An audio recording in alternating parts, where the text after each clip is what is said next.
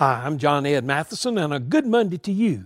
Recently, David Ortiz, an Army veteran who was paralyzed in a helicopter crash in Afghanistan, reported that Colorado DMV officials had denied him a driver's license because his name is too common.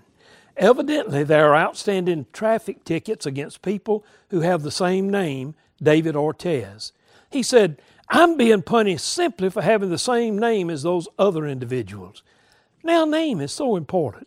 Each of us has a name that we pass on to family members. The Bible reminds us of the importance of a name. Proverbs 22 says, "A good name is more desirable than fine riches." Ecclesiastes 7 says, "A good name is better than precious ointment."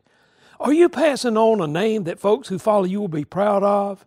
What message do you send when your name is mentioned?